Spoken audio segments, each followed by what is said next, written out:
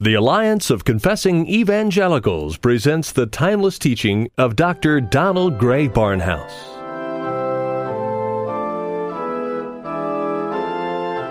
See, sometimes we talk about the Christian life as though it had to do only with ethics.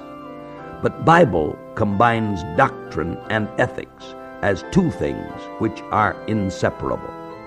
In his epistle to Timothy, Paul states that murder and lying are contrary to sound doctrine. And here in our passage in Galatians, he states that legalism is contrary to sound living.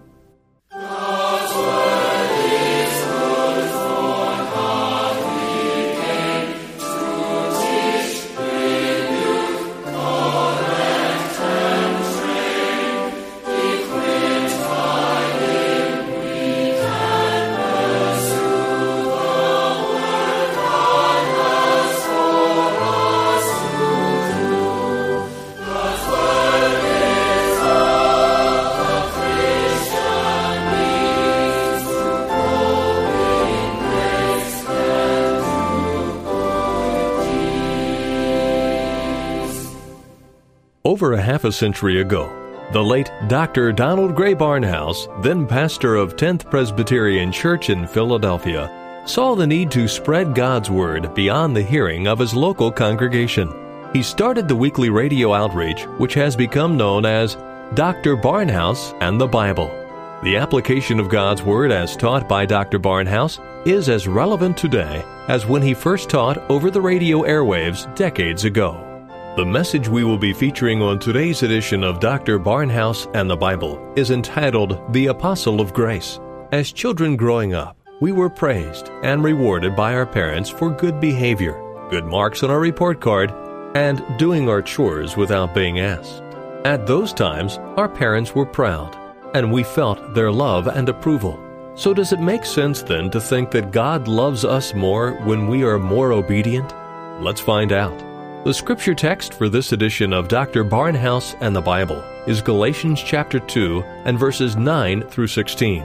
Here again is Dr. Donald Grey Barnhouse with the message entitled, The Apostle of Grace. Through the Lord Jesus Christ, we come unto thee, our Father and our God, and in the Holy Spirit. We want thy way and thy way alone, and we ask thee to speak to our hearts in this hour. Whatever the need that we have, wilt thou meet that need? There are those who listen in this hour who are ill, some in prison, some in cars driving along the road, some in the hustle and bustle of preparation for church service or for other things in life. We ask thee, O God, that whatever the need in this hour, that thou shalt give us quietness of heart to listen. And we ask it in the name and for the sake of the Lord Jesus Christ. Amen. In this third study in Galatians, we continue in chapter 2, beginning at verse 9. Last week we learned that Paul received his gospel by direct revelation from Jesus Christ. And after a period of training in Arabia and of working in the backcountry districts, he visited the church at Jerusalem, where he met James, Peter, and John. And now in verse 9 of chapter 2, we read this. And when James, Peter, and John, who seemed to be pillars, perceived the grace that was given unto me, they gave to me and Barnabas the right hand of fellowship, that we should go to the heathen, and they to the circumcision. Now the 15th chapter of Acts gives the story behind this verse. James was the presiding officer in the church council. Peter and John were leading brethren. At first they seemed to be somewhat, SS. Now they seem to be pillars, SP. This is be the equivalent of DD, LLD, THD, and the other honors that come to men. And again I say, I'm not decrying education. I have some of these degrees myself, but what they give me is the right to say to men that education is of relatively no importance in comparison with that which comes to us by the Holy Spirit. Places of human leadership mean nothing. Peter was no vicar of Christ. These men saw the truth of the gospel as stated by Paul, and they went along with his teaching. If they had done this earlier, there would have been no place for the Judaizers. In the Acts, Peter said, God made distinction between us and them, but cleansed their hearts by faith. James, Peter, and John had only to shake hands and congratulate Paul on his missionary statesmanship. In verse 10 we continue, "Only they would that we should remember the poor, the same which I was also forward to do." There's almost a humorous note here. Paul was visiting headquarters, and he had just brought a glowing report of God's work among the Gentiles. Now we don't know who was in charge of the central treasury, but they asked Paul to see to it that the offerings should continue to be sent to headquarters. Now Paul did not reply that all the money was to be designated for spiritual uses. He understood the necessity for what might be called social service. Whenever the Holy Spirit is in control, there's a balance between correct doctrine and correct living. Everything is dependent upon grace alone, working in the heart through the Holy Spirit. Now it would appear that after the meeting, Paul asked Peter if he would like to travel a bit and see the gospel at work in the Gentile world. A missionary journey may transform the life of a true Christian. Peter decided to go. He had never been outside of Palestine except for the brief journey along the coast in the time of Jesus' ministry. What follows will be all the more startling after we recall an incident earlier in the life of Peter. In Acts 10, God ordered Peter to go to the house of Cornelius, a Gentile. Peter argued stubbornly with God. But when Gentile messengers from Cornelius found Peter in the house of Simon the tanner, Peter invited these Gentiles to spend the night. Now there is nothing written in the Bible about the reaction of the Jewish host to Peter's act of desegregation. But it must not be forgotten that a Jewish tanner, whose shop smelled as tanneries always do, would have considered his house more defiled by the presence of Roman soldiers than by the stench from his tanning vats. And here Peter acted as a believer should act, obeying God and giving no thought to possible offense to his host. But now in Antioch, many years later, we see another side of Peter. He had defended Gentile rights at the Council of Jerusalem. He had struck hands with Paul and given his approval to Paul's mission to the Gentiles. He was absolutely convinced of the doctrinal correctness of Paul's stand. But now watch him. I'm going to tell the story before I read the verses, because we're so accustomed to the smooth cadences of the Bible that sometimes we fail to understand all that it tells us. Peter arrived with Paul in the home of Gentiles, and he sat there in the parlor watching Gentile ways. He smelled food cooking and saw, let us say, a roast of pork on the table. So he had his first taste of pork. Not bad. Little by little, Peter put down his prejudices and began to live in all the liberty of a Gentile household. He was eating what was set before him and asking no questions for conscience sake. Then there came a knock at the door. It was a committee from Jerusalem to investigate conditions among Gentile Christians. Peter left by the back door through the alley. He stopped at the drugstore to get some chlorophyll, to take the odor of pork from his breath. And he returned by the front door to meet the committee. "Oh, it's so nice for us Jews to greet you. We are glad to see you." Then Paul spoke up. "Peter, I'm not going to let you get away with this. Now let's read this story as it is in the Scripture, and we shall see that I have set forth a true picture." For in verse 11 we read, "But when Peter was come to Antioch, I withstood him to his face, because he was to be blamed. For before that certain came from James, he did eat ham with the Gentiles. But when they were come, he withdrew and separated himself, fearing them that were of the circumcision. And the other Jews dissembled likewise with him." That's the chlorophyll. "Insomuch that Barnabas also was carried away with their dissimulation." Now this is not a pretty picture. Peter was acting the coward, afraid of the disciples who were his denominational superiors.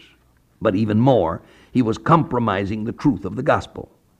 Oh, if there had been only a compromise about food, Paul would not have said anything. There are fields in which Christians may differ, and the 14th of Romans shows us that diet is one of them. But here, without question, Peter did not fully understand the implications of what he did. Paul, enlightened by the Holy Spirit, saw that this was not merely an exhibition of Jewish snobbishness or an uncouth fisherman's lack of courtesy. Peter was rejecting the gospel of grace.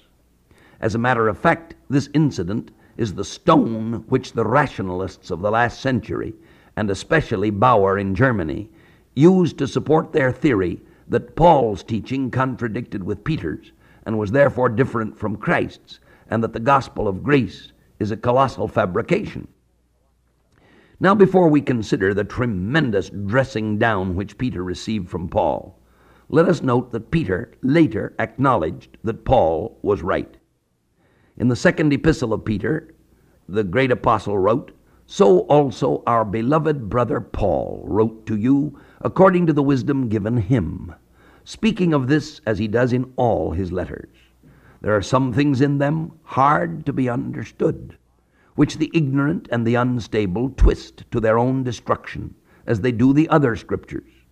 Oh, thank you, Peter. I like you for that. It takes a great man to say, I was wrong, dead wrong. Paul was right. He says some things that are over my head, but his wisdom comes from God, and he is right.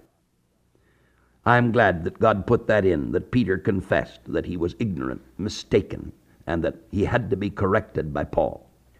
Now, this passage in the second chapter of Galatians, which treats of the great rebuke which Paul handed Peter, is one of the important key passages of the Bible.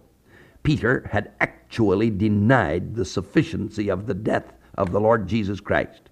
Remember the first time that Peter ever saw Christ? The miraculous draught of fishes had taken place, and Peter had fallen before Christ, crying, "Depart from me, for I am a sinful man, O Lord."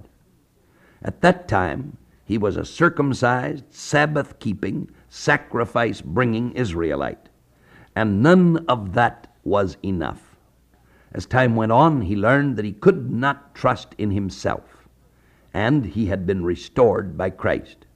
At Pentecost, and again in the house of Cornelius, he had preached salvation by grace through faith alone. But now, under the pressure of the legalistic Jerusalem party, he segregates himself from those who have not been circumcised. It was as though he had said, the death of Christ is not enough after all. In effect, he was saying to every Gentile believer, stand back. I am holier than you are. You have only believed in Christ, but I have done something better. I have kept the law. Oh, there's nothing more hateful than this attitude when we understand what grace truly is. You will say that Peter would never have put his action into words. Neither would most present-day Christians put into words their belief that something besides the death of Christ is necessary to salvation. Yet many do so believe. The man who thinks that salvation can be lost after it has been possessed is in the same error as Peter. Is it any wonder that Paul so sternly rebuked Peter?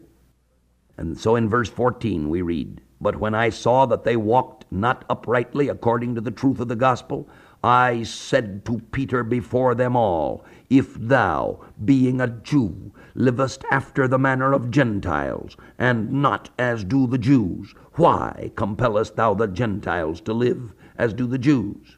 We who are Jews by nature, and not sinners of the Gentiles." See, sometimes we talk about the Christian life as though it had to do only with ethics. But Bible combines doctrine and ethics as two things which are inseparable.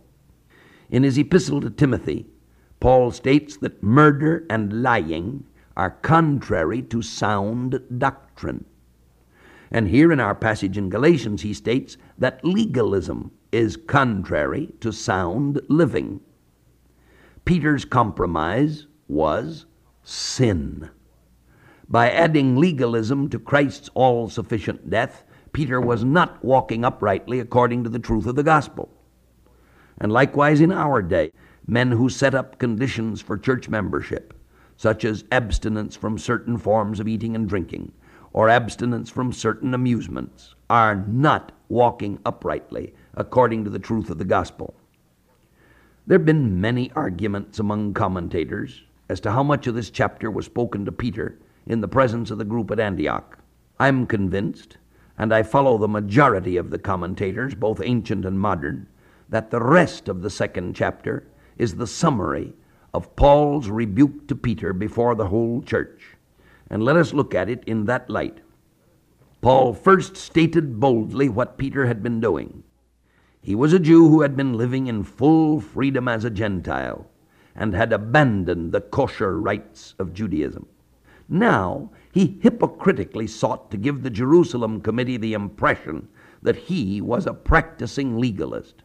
And this dissimulation, this hypocrisy by Peter, must have been a stunning blow to those who had followed him, for it showed that he was capable of putting on an act, that he was in fact a hypocrite. A modern incident has some similarity to this. A certain Christian leader was very, very loud in his arguments against the movies. One evening at a board meeting, he was speaking most piously about some matters in connection with missionary work when he came out with a punchline from a well-advertised movie which was playing in the city. A fellow board member who did not have the same compunctions picked up the line and said, "Oh, I see that privately you go to the movies." The man was so flustered that he couldn't add a lie to his hypocrisy and was forced to admit it. Now, Peter's act, of course, was more serious than this, for Jewish legalism impugned the doctrine of justification, as we shall see. Paul joined himself to Peter and reminded him that although they were Israelites by birth and not sinners of the Gentiles, even they had been justified by Christ. Now we go on to verse 16. Knowing that a man is not justified by the works of the law, but by the faith of Jesus Christ. Even we have believed in Jesus Christ, that we might be justified by the faith of Christ, and not by the works of the law. For by the works of the law shall no flesh be justified. Yes, Peter knew very well that he had not been justified by the law of Moses, but Paul had to remind him of it. And this brings us to justification, which in one sense is the theme of the epistle to the Galatians, as well as of that to the Romans. After the doctrine of the sovereignty of God revealing himself in grace, perhaps the most wonderful truth of the Bible is that of justification by faith, apart from the works of the law.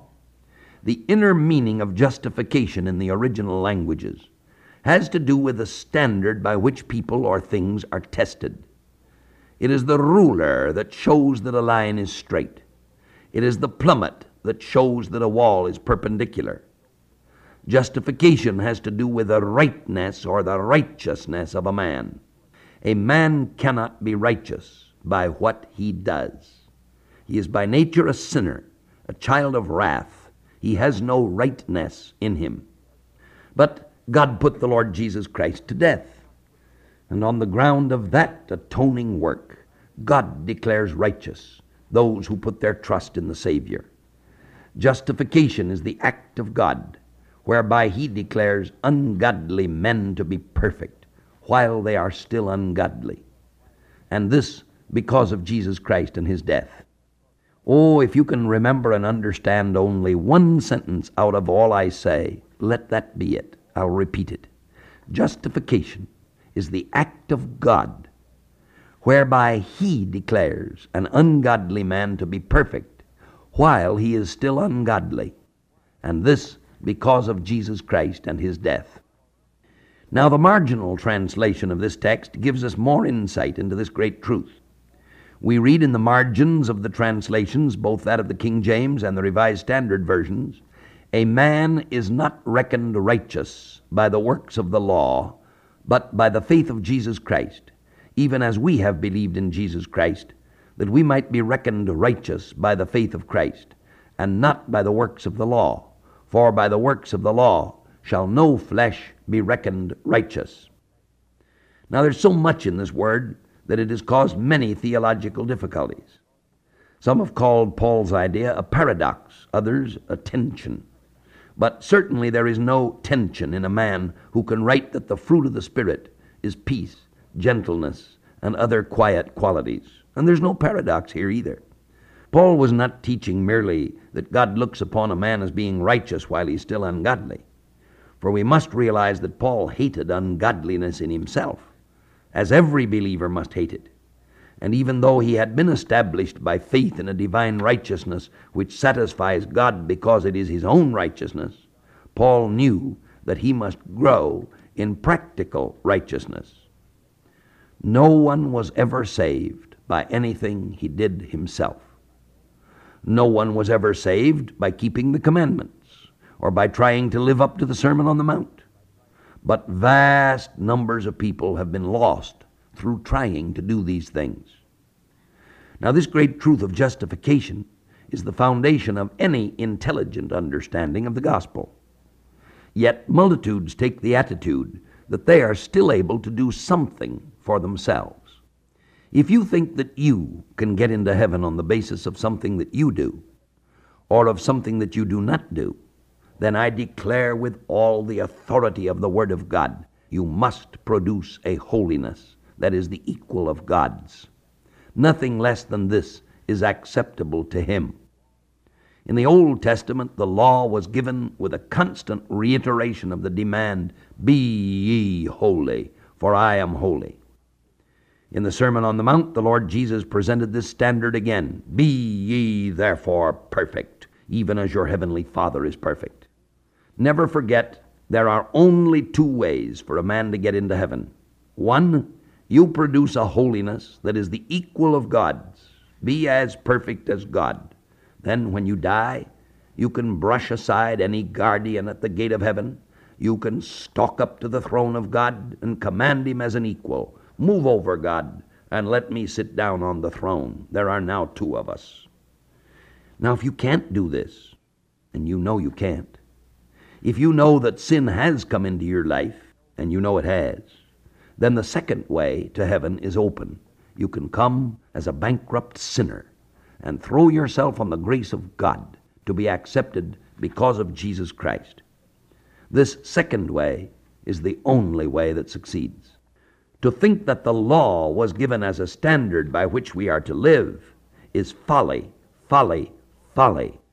The law was given as a sword to slay us, in order that God may raise us from the dead by the gospel of free grace. We must get away from the idea that we're to do the best we can and that the Lord will make up what is lacking. Instead, Isaiah tells us, all, and note that word all our righteousnesses are as filthy rags. And Paul echoes this when he says, "There is none righteous, no, not one. For all have sinned and come short." Mark the words, come short of the glory of God. Nevertheless, we can rejoice, for Paul tells us in the next verse that we are justified freely by His grace through the redemption that is in Christ Jesus. Thank God. And our Father, we pray Thee that Thou shalt teach this lesson to each heart. Cleanse us from the desire of a do-it-yourself religion. Keep us from thinking that it is possible for us to do anything that could perfectly satisfy Thy divine demands. Keep us humble, make us humble, and bring us to the place where we rest in Christ, as we give Thee the glory through Him. Amen.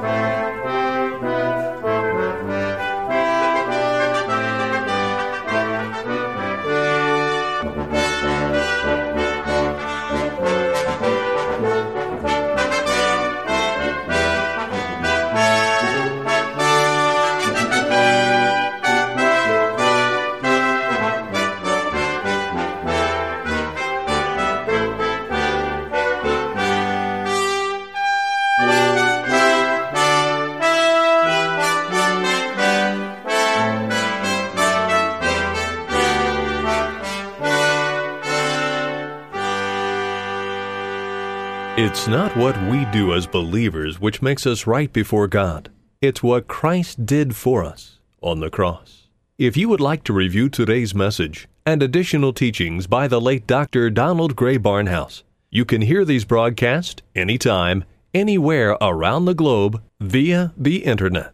The Dr. Barnhouse and the Bible Real Audio Internet website is accessible by visiting Alliance of Confessing Evangelicals online at www.alliancenet.org. Log on to this week's message entitled The Apostle of Grace. An audio copy of today's teaching is also available by calling us toll-free, 1-800-488-1888. Today's message again is entitled The Apostle of Grace, or simply ask for message number Q107. We'd also like to make available to you a complimentary copy of Dr. Barnhouse's booklet entitled Death Swallowed Up in Victory.